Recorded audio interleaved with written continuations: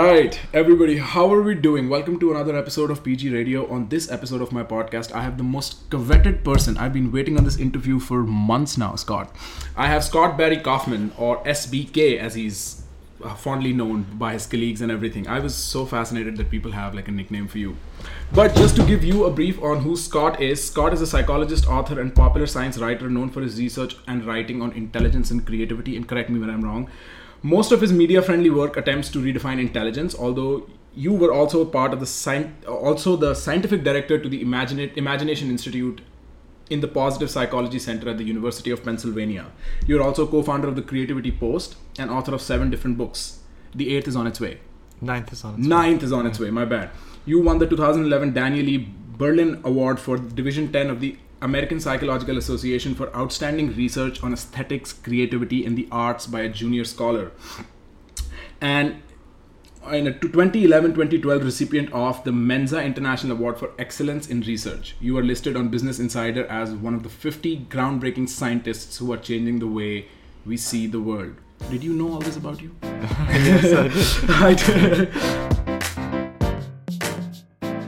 I want to take a quick second out to remind you that you can subscribe to my podcast if you like its content. The subscribe button right on the top of your app screen. Thank you and enjoy the show. Having known all of this, how does it feel to finally be crowned with being on my podcast? I think this is my greatest accomplishment to date. I love the fact that you have such a taste for humor, and honestly, I was I'm also a what human? For humor, for humor. Yeah, because like you mentioned. I think the last class that I took with you, that if you weren't a professor, you'd be a stand-up comedian. Is that accurate? Yeah. Oh, yeah. Why stand-up comedy? Where is that coming from? Oh, I really like to have a very sort of absurdist viewpoint on humanity and not take myself too seriously. Or I think part of the problem with the world today is everyone's taking themselves too seriously, their own existence. So it's like, adding a little bit of like perspective, humor does that, and I always like to have that kind of perspective. That's part of the reason why I am associated with Colloquia, because I have no particular interest in American politics as such, right? I am still very Indian at my core. But I am absolutely an absurd fellow. That's how I see myself. For me, humor is at the peak of communication. Yeah. Humor is saying the unsaid. It's communicating what we all know to be true. And I think that's similarly resonated in the psychoanalytical literature also, that it's a fact that our unconscious holds but is not illuminated by the conscious. The truth is funny. Yes, the truth is funny. At one point a year ago, I was not at my best mental state, and I decided to experiment with truth to the extreme. I was like, I'm just going to tell the truth regardless. Good for you. And it started off with truth and fear as 2 major motifs. I had to eventually add humor to it. What do you think about humor being the ultimate form of freedom of expression? Oh, interesting. I think that you can make a case for that, but I don't think it's the only form. You can have freedom of expression, and it doesn't have to be through the modality of humor, certainly. Right. Sure. Right. But the vehicle of humor is this way of getting people on board with the truth before they cognitively realize, and put evaluative levels on it, like, oh, that was wrong or that was right. Like with humor, you get the immediate gut, like if it's funny, like we can find things funny and then be like, oh shit, I should not have found that funny. But that's the second stage. Right. So humor is one of the very rare mediums that allows us to communicate directly with truth. Yes, it's like an instinctive acknowledgement of truth before it's even registered in the cognitive real estate for us. Because people go through all these different stages, right? Of like, maybe sometimes we'll confront the truth, but it'll be opposite of what our religion has told us our whole lives, and then even if we know in our gut that it is true, we then freak out cognitively at these later stages, and then we contort ourselves in all sorts of ways. Right. The 2 exemplary articulations of the idea of humor for me came from Cornel West and Slavoj Žižek, as a matter of fact. And Žižek says, what a genius guy, honestly. You're a big fan of Žižek. I've recently started getting into him. I've just recently, because over the summer I was listening to him, and I would have to go back in the conversation so many times to understand what he just said. But his idea of philosophizing on humor is insanely interesting to me. And then Cornel West said something along the lines of, comedians allow us to see society horizontally. Because we look at stuff very vertically, right? Like in a linear sense. They allow us to see it in this whole different lens where the abnormalities suddenly shine in front of us. Would you agree? So what does it mean to see it horizontally? Let's just say it allows us to create a cross. It becomes very easy to avoid. Not hierarchical. No. Definitely that's not your hierarchical. point. Yeah, not yeah. linear. Not in the sense of A to B. The causality is absent. Yeah. It's a cross-sectional view. Yeah, then. I see. That's what we need more of in this world, isn't it? Uh-huh. We need more horizontal. Absolutely. That's what we need more art in some sense. And art you just nailed it. The what we need more of in this world is humor for sure, and artistic humor for absolutely sure in my But just horizontal like mode of communicating with each other. Uh-huh. As opposed to vertical communicating with each other. Right. That's a really profound point. I hadn't ever seen it like that. That's a really profound point. But let me get the controversial out of the way before we get to the more substantive, meatier parts of the whole thing. We finished. That's boring. Don't get it out of the way. Let's stay controversial. Okay, absolutely. I am glad we are on that spirit.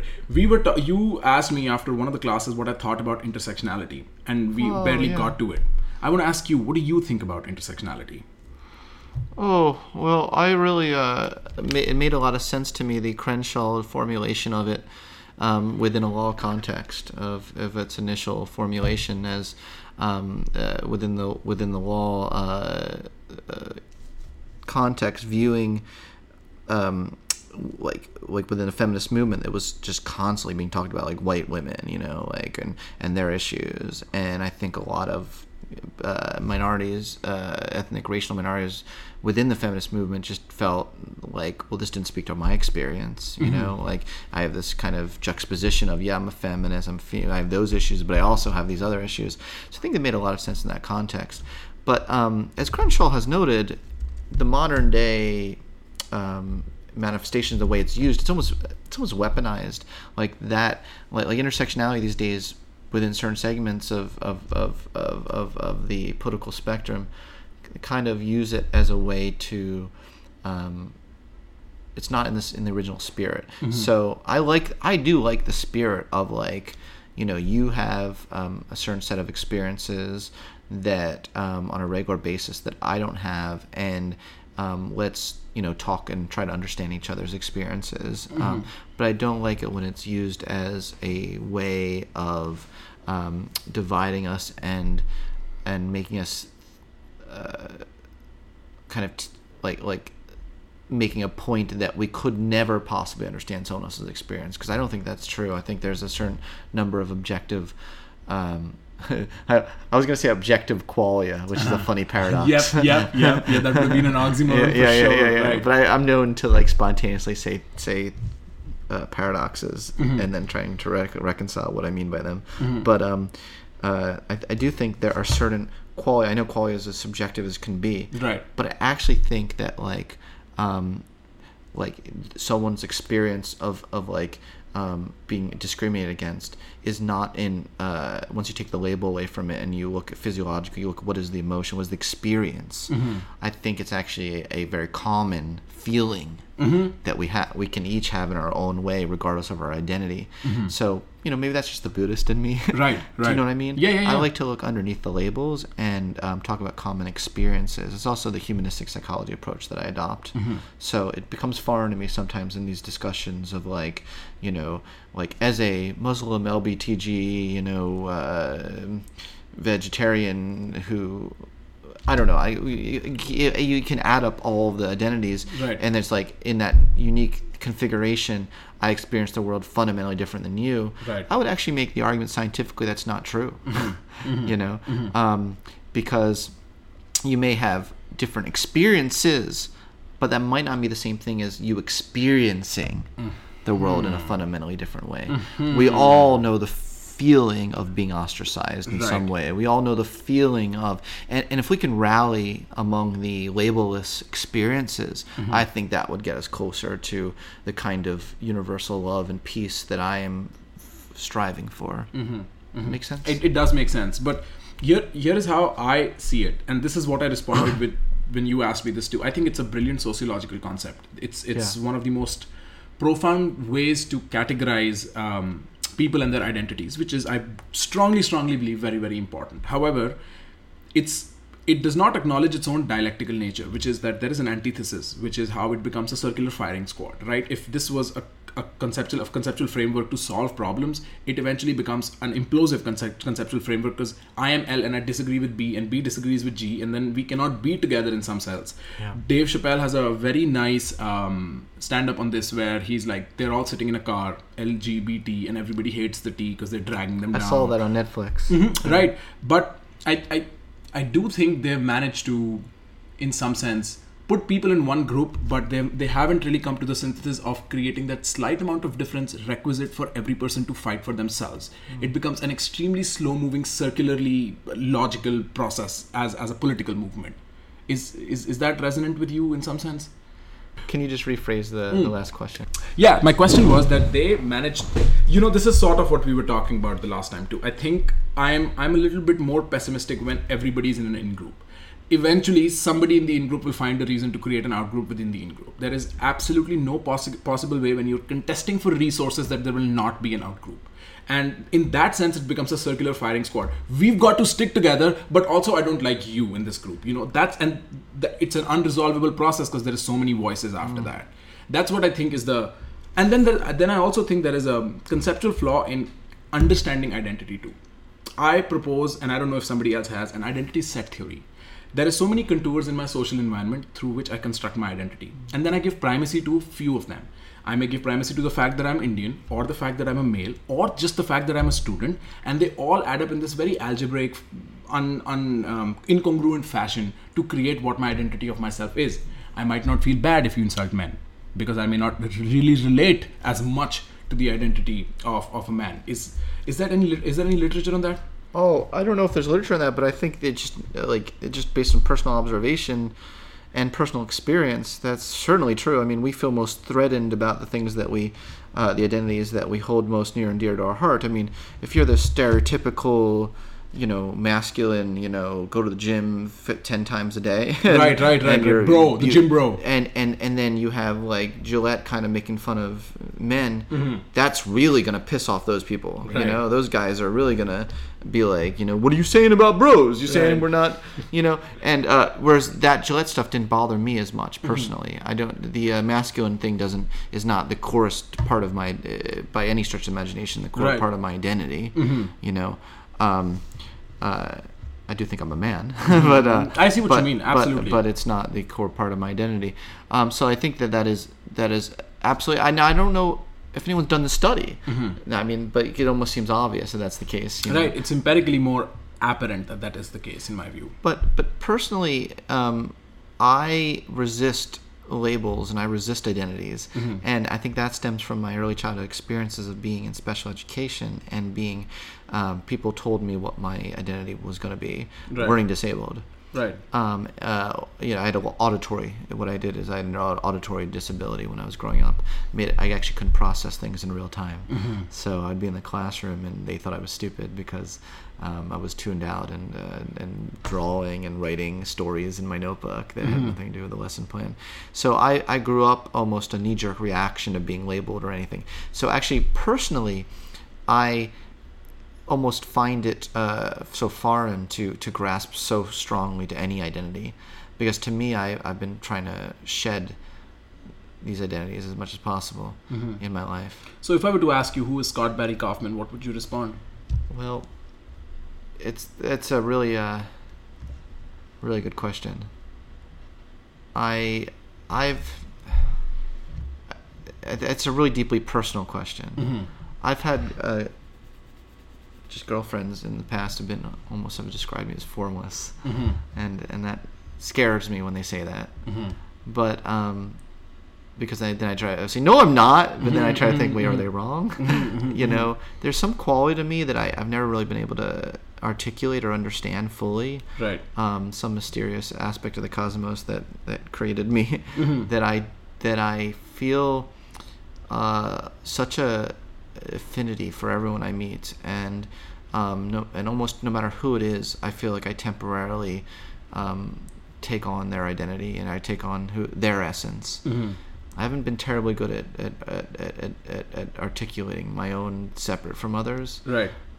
It's weird. It's very weird. I think if somebody I care so much about people I'm in proximity to, that I almost feel like I feel their pain. I feel their struggles, their fights, and because I'm so sensitive to the emotions of others, that it's almost like a back and forth within me. Right. It's almost like they bleed into you to some degree, and so your form becomes their form becomes your form in some sense. Is that accurate? Permeability of my consciousness. Yeah. Right. Is very open. I think it's spot on with any level of.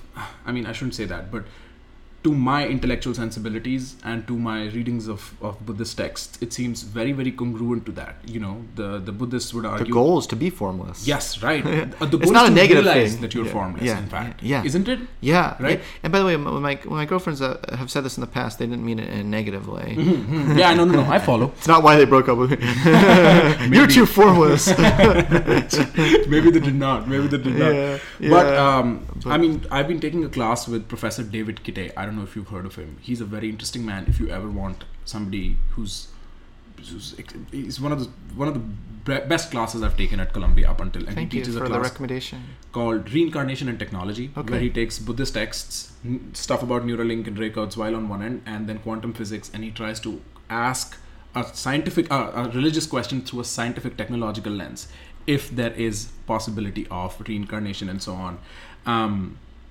And that class has so thoroughly changed my view of things. Really? It's phenomenal how little I believe in. As a Hindu, I grew up with the idea of the illusion, the Maya, that's what we call it. It seems like this is some evolutionary schema that I perceive, while actual reality is distant. And if somebody can deliver that in 3 weeks, I think they're doing a great job. I'd say. Right? I'd say. I need to sneak in there. I still pass as a student on campus. So. No one takes me seriously. I'd say the opposite. I think people take you too seriously because you're a student. That's the opposite. That's the paradox at Columbia. If you're a student, do not say that. You know, that kind of thing. I also wanted to have a little bit of a discussion on the difference between empathy and compassion, because we barely touched on it in class the last time around. Well, you kind of threw me off kilter with your question. Who is Scott Barry Kaufman? Are you still thinking about it? Well, yeah, you really threw me off kilter with that question. I just realized in this moment that I've never fully articulated consciously why the identity discussions feel so foreign to me. And I would love to get to the root of that at some point and understand that. It makes me so uncomfortable whenever I'm around anyone who asks me questions like, what's your religion, or what's your politics, you know, or it makes me so uncomfortable because I always hate I hate the idea of we're gonna gang up together against those people over there. I'm so aversive to that. I remember as a kid, you know, just on the playground, I was super sensitive. If anyone was being if it looked like they were alone in the corner, you know, I would always befriend those people. And if people were bullied, you know, it just upset me so much. And I just never, and I was friends with all the cliques. I was one of a weird kind of high school student where I would be friends with groups that would hate each other, but they all liked me. And that's weird. Right. But you know what that makes me think is that I think your question begins to get answered as soon as you say that. So that's who I am. That was my way of answering to you who I am. Right. Yeah. Right. There is a friendly, sensitive, you know, very, very. I think that's who I am. Very compassionate, and that gets. Thanks for letting me work that through. I mean, we could sit and have an hour-long conversation. Just thank you for letting me consciously attempt to at least articulate that, because that was the first time in my life that I had tried to put a feeling to conscious representation, verbal representation. So thank you for the opportunity.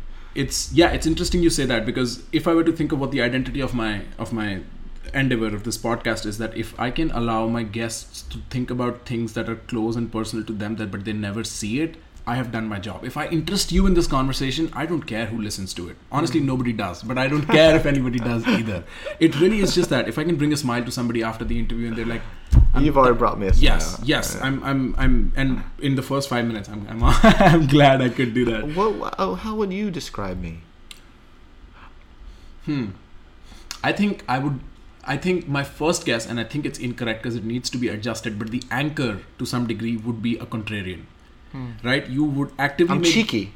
Yes, right. You would actively make the effort to go against the tide. Right? And usually when I imagine somebody like that, I imagine a more broy, broad-chested, I am going to change the world kind of a figure, right? But we've seen time and again in history that it's actually quite the opposite. Be that Martin Luther King or Mahatma Gandhi, all of these people just did not look the part of people who would change the world. I love that. Many of them were introverts. Absolutely, yes. Yeah. And I mean, they had such a introvertism probably allows you to have such a connect with your inner voice that the secrets of your mind reveal themselves to you when you're by yourself, right? And that bleeds compassion from there. It has to, because you understand you knew no better when you were younger.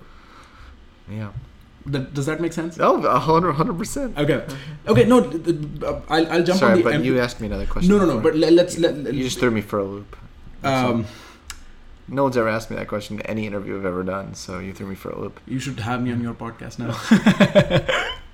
No, okay. Before we get onto the empathy and compassion train, I want to ask you this. Here is the story that you have. This classical learning disability kid becomes some kind of a genius wonder man afterwards. No, I would go the extent of calling you that. I hear it all the time. It's such a myth that we come across with almost these irregularities that lead to profound geniuses in the future. What do you think is happening there? What do you think is why does that case come to be so often? Which case exactly? Your case, in some sense, somebody who was bullied, who had learning disabilities as a child, and then they compensate in such a constructive fashion, and not just that, but go the distance.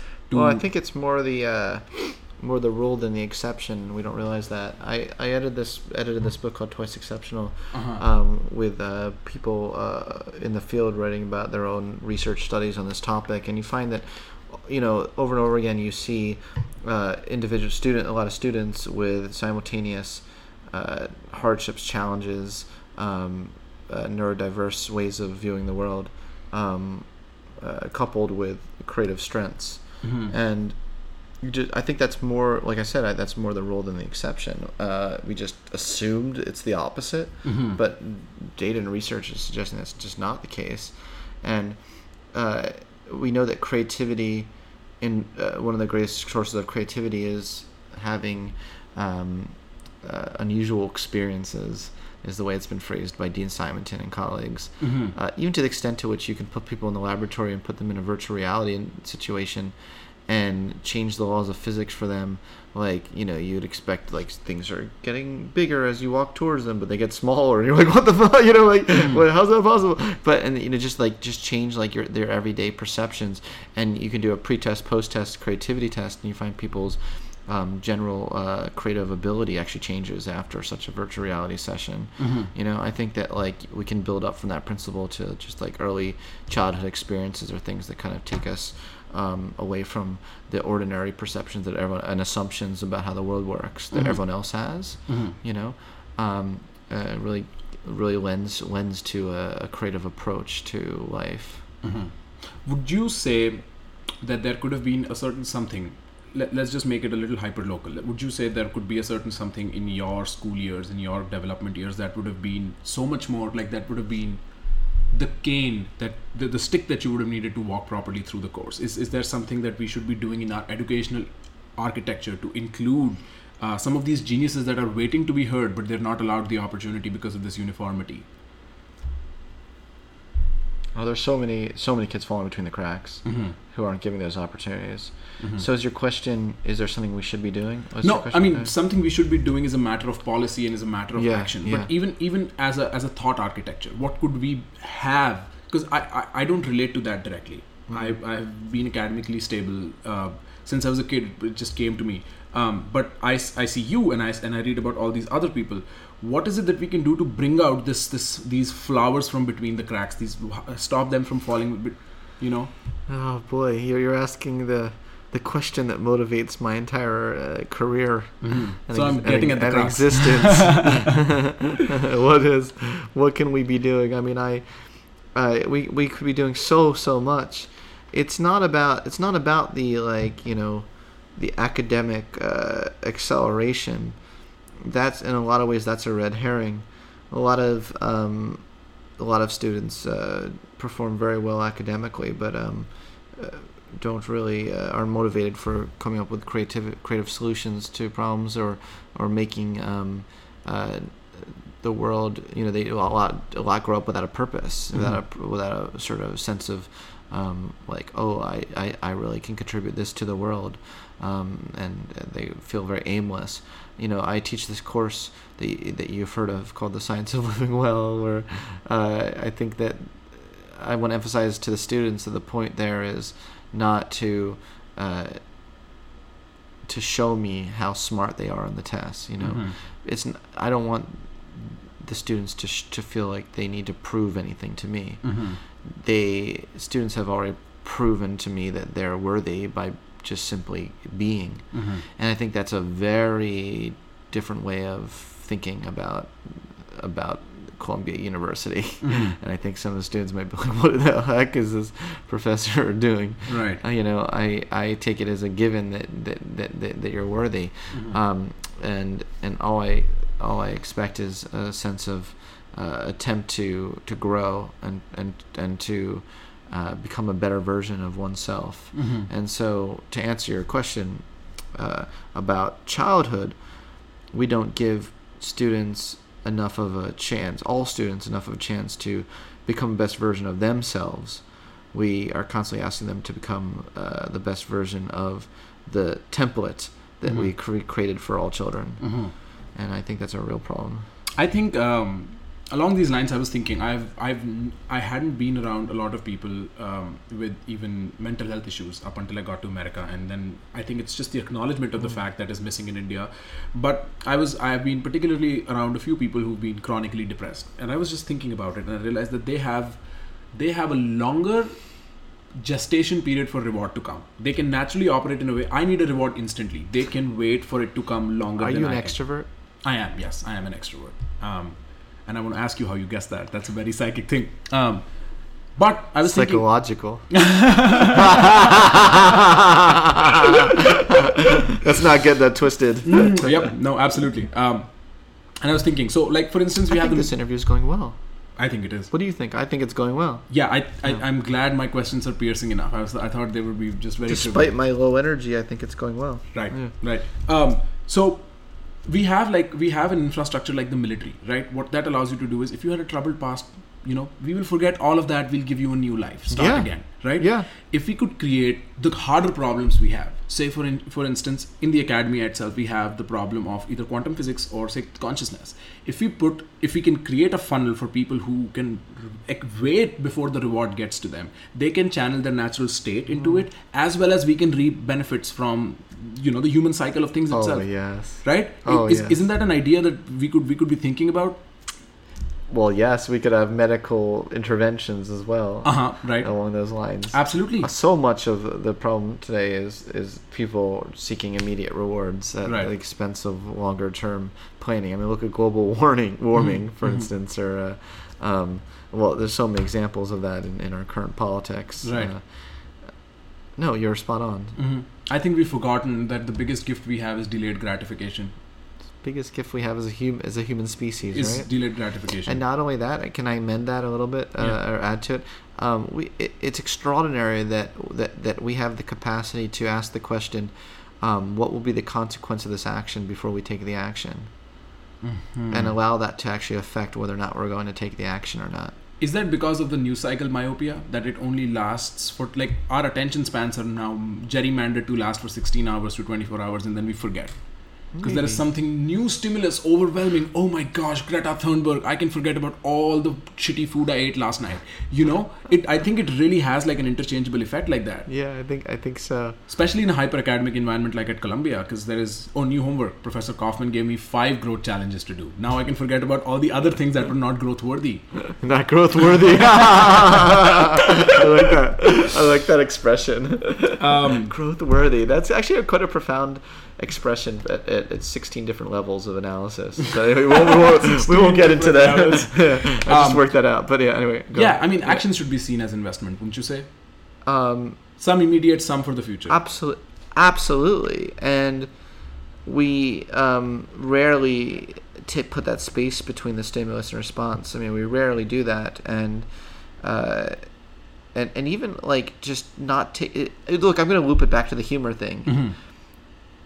We take our thoughts and emotions too seriously. Mm-hmm. You know, we feel sad. We feel like an uncomfortable emotion. We're like, I'm sad right now. Mm-hmm. You know, something great happens to us. We're like, you know, I'm happy right now. You know, is there any rule of the universe saying that when I feel an uncomfortable emotion, I can't be happy now? Mm-hmm.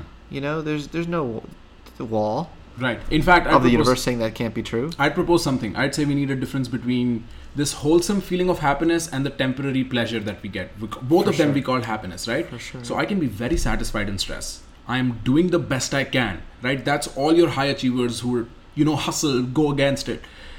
On the other hand, there is a temporary feeling of pleasure. That one drink I get, the one sex, substance, food, sugar, all of that, right? And I think that we need to delineate that because it causes a lot of epistemic complications when we start discussing the notion.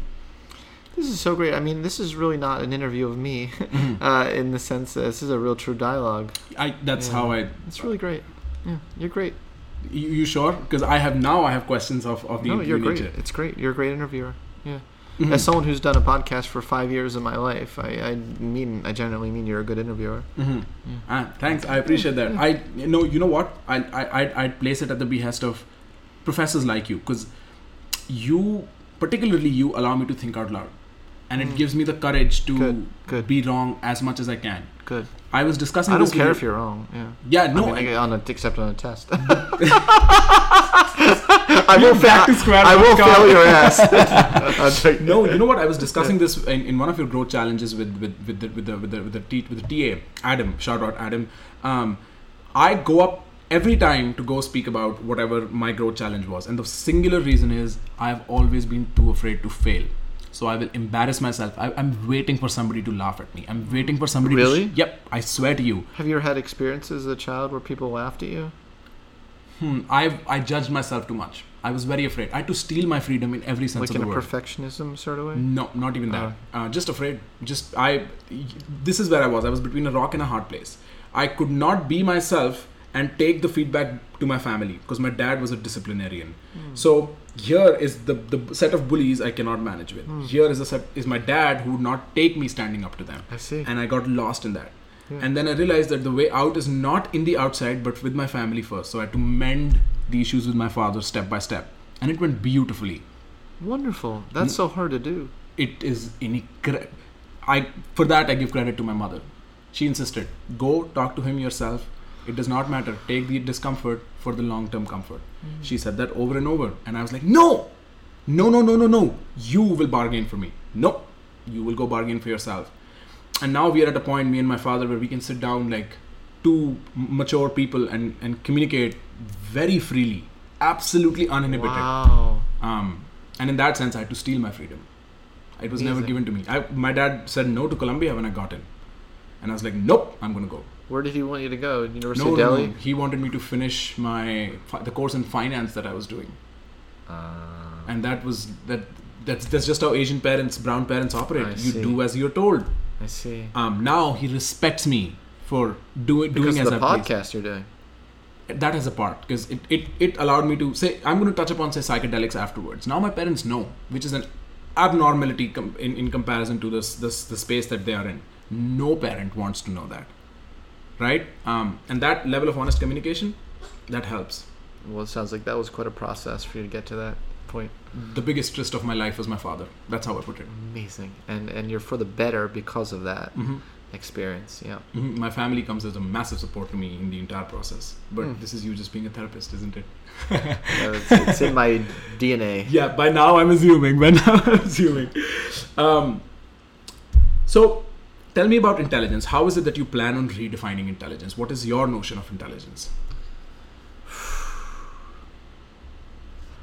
I don't know if when I started out, I thought that my life mission and goal was to redefine intelligence, and I came up with a theory of personal intelligence. Well, I came up with a theory of, called it in my dissertation, the dual process theory of intelligence, because I argued that at least 50% of human cognition as measured by IQ tests was being neglected, and that was our subconscious mind and our intuition.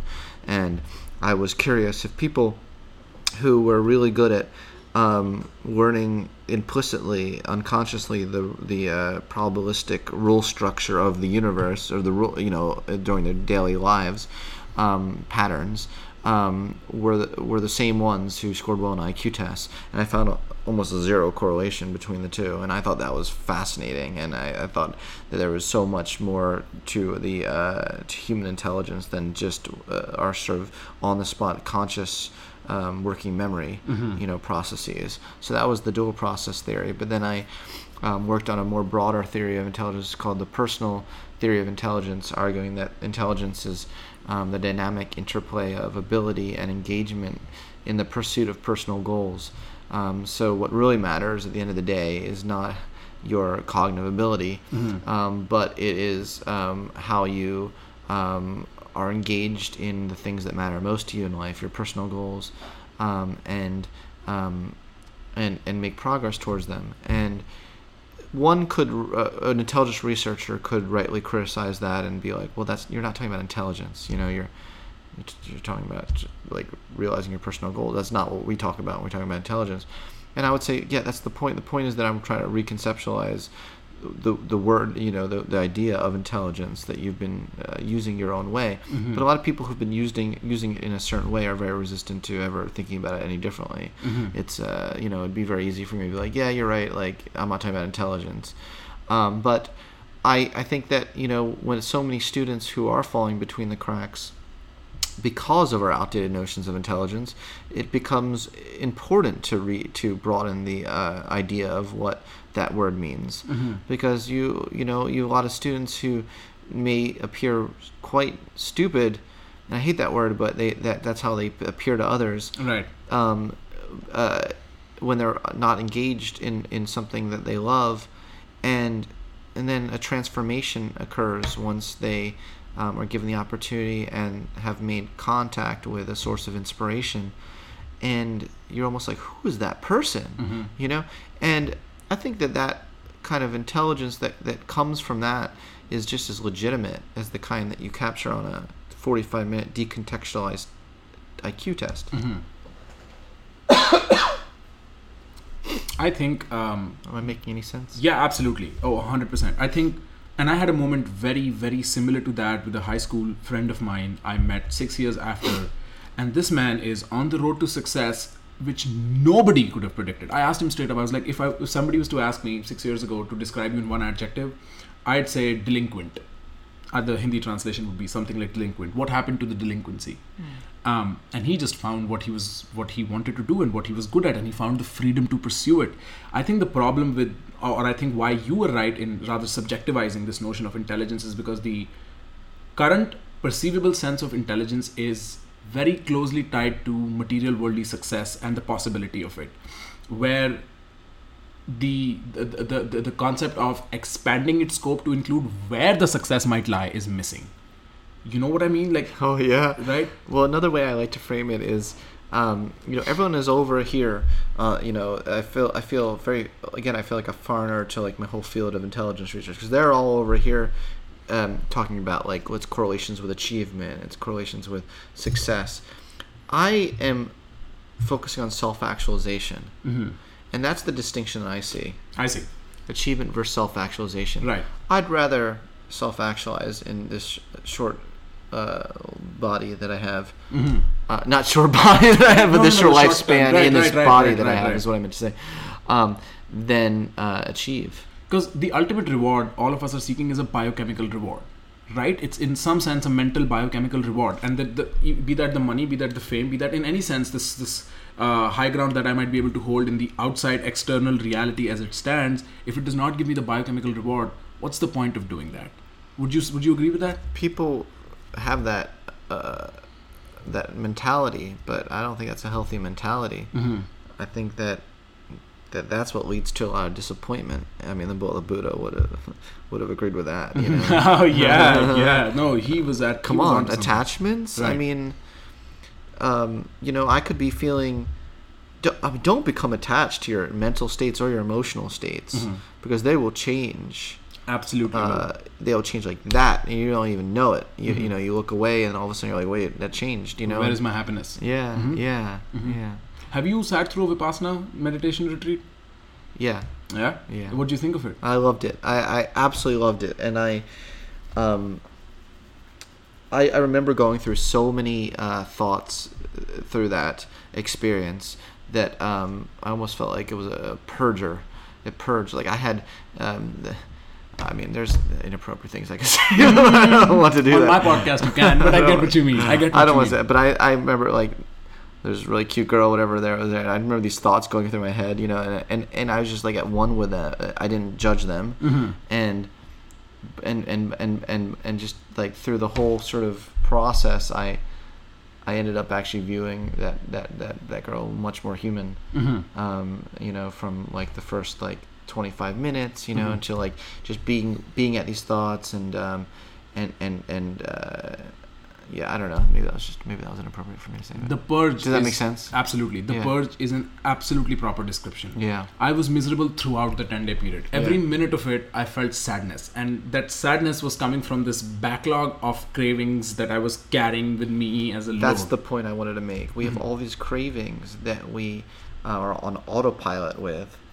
And we very rarely really reflect on how they're serving us, and I would make the case that the exercise of observing that and reflecting on that, how they're serving us, will serve our growth much more so than going on autopilot with those things. And I think it's profoundly transformative to go through that exercise for hours and hours and hours and being stuck with the thoughts. There's nothing you can do with them but reflect on them, but process them, see them in a sort of bird's eye view sort of way. As a you have witness. no choice. What? As a witness, not as a a participant. witness. Yes, in a metacognitive way. In an infinitely metacognitive way, because you see the meta too. You are moving to an infinite regress where it's sort of an ineffective space. You don't get affected by. Tell me about creativity. What is it that you've? Because I think it's. I don't even know how you begin to quantify something like creativity. I'm teaching a seminar this semester called Creativity in the Good Life, and we're slowly going through the Cambridge. It's a humongous book, Cambridge Handbook of Creativity. And for all these studies that have been conducted on creativity, it's still about just as nebulous as it ever was. I don't know how much. Sorry to the field of the science of creativity, all my friends, including me, who's devoted 20 years to the topic. Right. I still feel like it's a very mysterious thing that you can't pinpoint it. You can't pinpoint it in the brain. It's you can't. Environmentally, you don't. Sometimes we're surprised at the conditions that bring the most creative things. People define creativity in my field as novelty, and usefulness. So having the dual criteria or novelty and meaningfulness. I like the definition of everyday creativity, bringing more novelty and usefulness to your everyday existence. Or Roald May, who wrote one of my favorite books, The Courage to Create, who defined creativity as just bringing into being anything that did not exist before. Just bringing into being. If you just define creativity that way, we're constantly being creative. We don't even realize it. We don't put the label creative on it. Right. A lot of people don't feel like they're creative people, but They really are quite creative. So much. Yeah. How do you delineate creativity and intelligence in that case? How are they different, and how do they dance together? Well, a lot of scientists have tried to answer that question through experimental paradigms and through psychology experiments.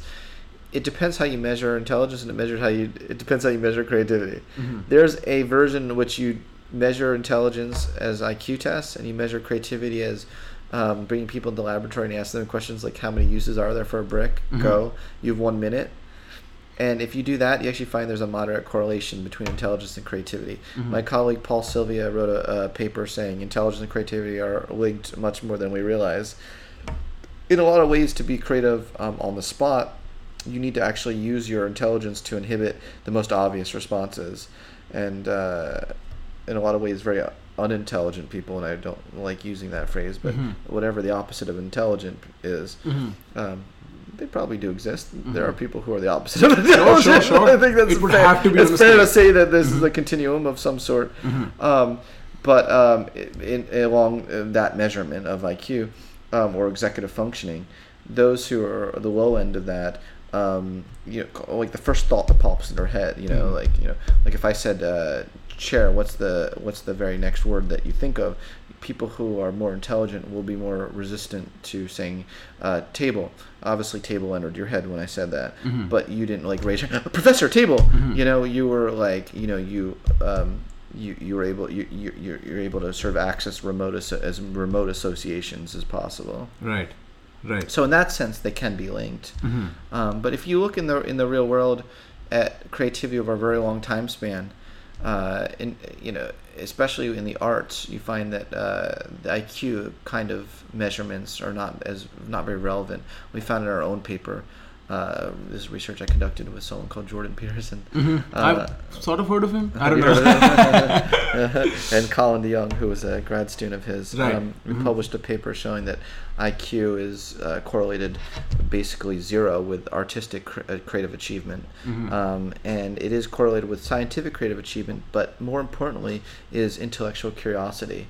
I think we underestimate and underappreciate the child who has immense intellectual curiosity but doesn't do particularly well under a timed, test of mental efficiency. Absolutely. Yeah. The biggest problem, I was thinking about it particularly this morning. I think the system will never accept me. This is a statement that came from my unconscious to me. And I was like, what does that even mean? And then I thought about it. I think in some sense I relate to you. I've never doubted the fact that I have some ability that I'm proud of, but I don't think it is what fits. It is absolutely not that cookie cutter fit at all. I would agree with that. Yeah, I'm glad you would, because it sort of eases my tribulations about it. But I feel like it has this the tests in India. All of them are rote memory tests, and the roter they are, the more digest and vomit model they are, the better they're supposed to be. And so I grew up in a place like that. But the biggest criticism I would get with my English literature classes is that your English is it goes over. That's not a criticism. You cannot grade me lower because I'm writing too well. That makes no sense to me, and so I gave up on that very early on. I was I sense that you are an intellectually gifted child. They can be punished. It's not all gravy and roses to be intellectually gifted. But would you say I am, in your understanding, maybe on a heuristic level, would you say it is more on the intelligent scale or the more creative scale? I think you have a ravenous curiosity, which lies at the intersection of both. So don't make me pick. Okay, I guess. So don't make me. You're on the edge of both. You're on the edge of both. Curiosity, I 100% agree with. I think it's a driving force. I think it's obvious that you have that in spades. I think openness to experience, we found, is the number one predictor of creativity. I read all your papers. Everything that's on your website has been through my mind once, because I was preparing for all of this. And so the next question is implicit learning. Implicit learning also has a strong tie to creativity, if I'm not wrong. What does implicit learning mean? Well, we found implicit learning was strongly correlated with openness to experience. Mm-hmm. Isn't that interesting? Mm-hmm. Well, implicit learning, it's hard to define that for everyday people because it's nerdy. Mm-hmm. It's really in this cognitive science literature. There was a construct idea called implicit learning that cognitive scientists were studying in various ways. So Arthur Reber studied it in terms of he created the artificial grammar learning task. So he looked to see on the spot if they were giving repeated exposure to rules, if they are during a test period, were they able to basically learn a new language on the spot subconsciously without realizing it. And because they found that yes, people would get better. And we're above chance. We're above chance during the test phase on is this word a real word? Yes, no, it's not a word. You based entirely on intuition. What is your gut telling you based on the learning session, learning session, and you would debrief people about it, and when you debrief them, they would say no. I was just going entirely on my gut, and other people have studied in other ways. I've studied a serial reaction time task where I have people who are just pressing, whenever there's a dot, whatever line the dot is above, press that key. So it feels like it's the most boring experiment in the world. You go through 760 trials, right. Of just pressing a button. Yeah, your fingers on a keyboard, 1, 4, 9, 8, 1, 2. And what you find is, they don't know this, but there's actually a probabilistic rule. So 75% of the time, the dot's going to be on this, nut key. 25% is going to be in this key. And you find over time, they just people actually learn. You measure it based on response time. So you can actually see that people get faster at anticipating where the pattern is going to be. And if you consciously ask them, they're like, oh, I have no idea. I could not tell you the pattern. It's a very complex probabilistic pattern, but akin to the kind of probabilistic patterns that we experience in our daily lives in so many ways, including the social domain. To be able to have social intelligence requires a lot of understanding of probabilistic ways of people acting and things. And I found that there were individual. That was the contribution I made to the literature, was showing there's individual differences in that ability. Some people are much better at implicit learning than others. No one has ever really asked that question. Arthur Reber asked it, but he never asked if there were any meaningful individual differences. He assumed that whatever differences there would be evolution would have weeded them out because we'd all need this ability. But I was like, well, no, they are significant. And I found that people who were better at implicit learning on my tasks, my serial reaction type test, were more likely to be open to new experiences, and they also were more likely to be impulsive too. We measured impulsivity, so that was interesting. But yeah, I felt like that opened up a new window to studying human cognition. Would implicit learning be something like sub-attentive learning? Like when I'm attending to something, but I'm learning something on a sub-attentive, on an under-attentive layer? Yeah, so what you're describing is what's called incidental learning. And that is one form of implicit learning, for sure. Yeah. Yeah. And I wonder, but my curiosity comes where I insert the Buddhist paradigm into it, where you were expanding your attention, right? Where you were constantly just expanding your conscious bandwidth, right? What would that do to something like implicit learning? What would a Buddhist monk, his implicit learning look like, hypothetically? Well, I would love to study that. Let's go to Tibet. Well, I go to Tibet. Yeah, sure. Let's do I think that's where real psychology is. Like, if you could meld the subjective and the objective there, the way Dalai Lama proposes. Well, that would be amazing. I'm working on a current project trying to integrate Eastern and Western philosophy, but that's a different topic for another podcast. But I don't know what the results could be, because the results might surprise you.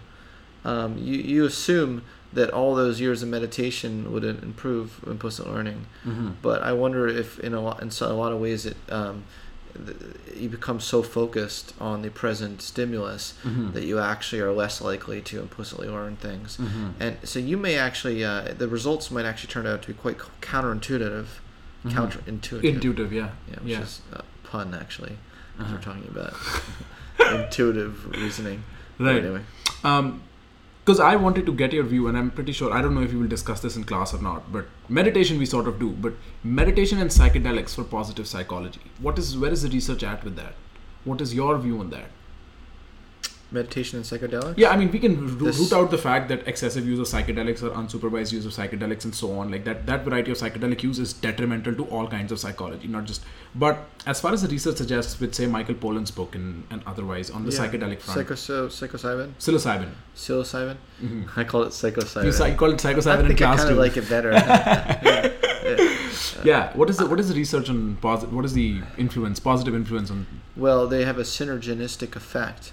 And there is a recent study that came out showing that both in combination work much, much better in alleviating anxiety, depression, than either one alone. So that is true. And that paper actually showed that not just in combination with meditation, but in combination with a whole wide range of spiritual practices.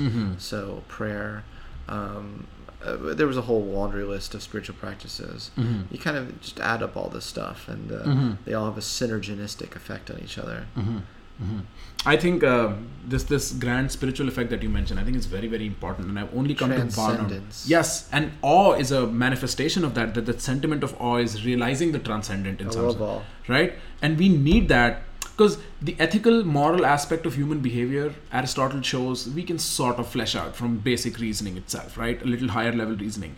But this surrender to the fact that you're monkeys floating in this infinite space on a muddy, that kind of a spiritual bowing down to the universe kind of a thing really helps you put yourself in place, put yourself in perspective. That's what I remind myself every time I'm too serious about me. Well, you're right. There are certain individuals like Donald Trump, who I wasn't going to go there, that are the exact opposite of that. Yes. There's not a moment that goes by where they bow down to anything other than their own perceived superiority. Right.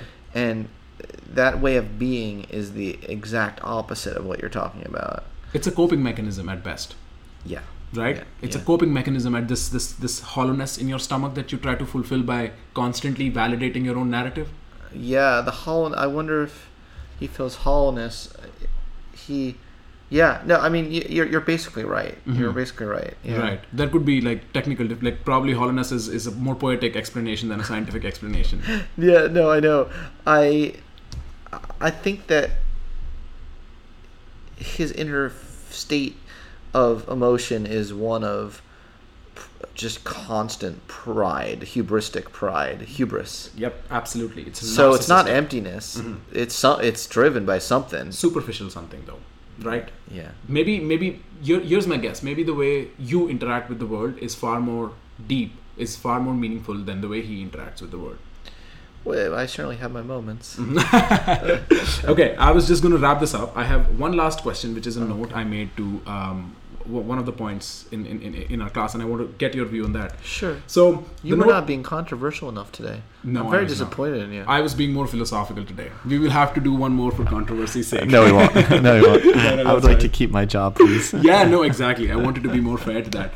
But there was a term we were discussing called realistic optimism in class, right? And I said, my note said, realistic optimism on page 45 illustrates my problem with positive psychology. There is always what I call an adjusted terminology. A general good, a yin, with a tinge of a slight defect, yang. Psychology is predicated on choices and hence is a trade-off. There can never be no positive psychology without acknowledging the trade-off, hyper-contextual, dichotomous nature of psychology-reality interaction. It seems like positive psychology ends up correcting itself over and over in a chasing its tail fashion, in an attempt to objectively communicate a positive psychology.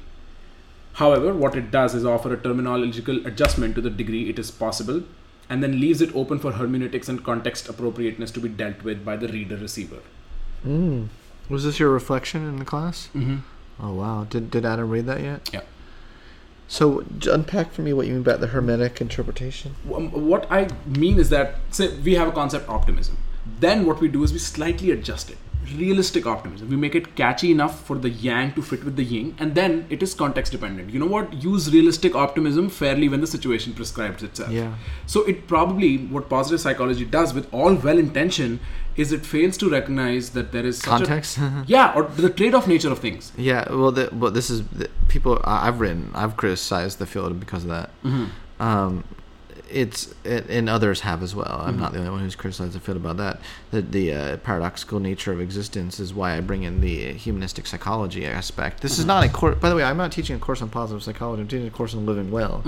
You know, and I hope I made that clear in class. What's the difference? Well, I try to take as many different perspectives as possible: genetic, developmental, cultural. I see what you mean. There is no, like our next lecture, I'll talk about the positive nature of negative emotions. So I certainly, you're preaching to the choir in a lot of ways, but it's an excellent point. I would give that an A plus reflection. Thanks. Yeah. Thanks. I appreciate that. Yeah. I think we're running up on our hour. Oh. It has been phenomenal. I hope you did been. not realize that an hour passed, because that's one of the second attempts in my podcast is I don't want people to realize how much time Flow. went by. We're in flow state. Yes. Stephen Kotler would agree. But thank you so much for doing this with me. Thank you. I am eternally honored for this. I really, really mean that. Thank you so much. Thank you.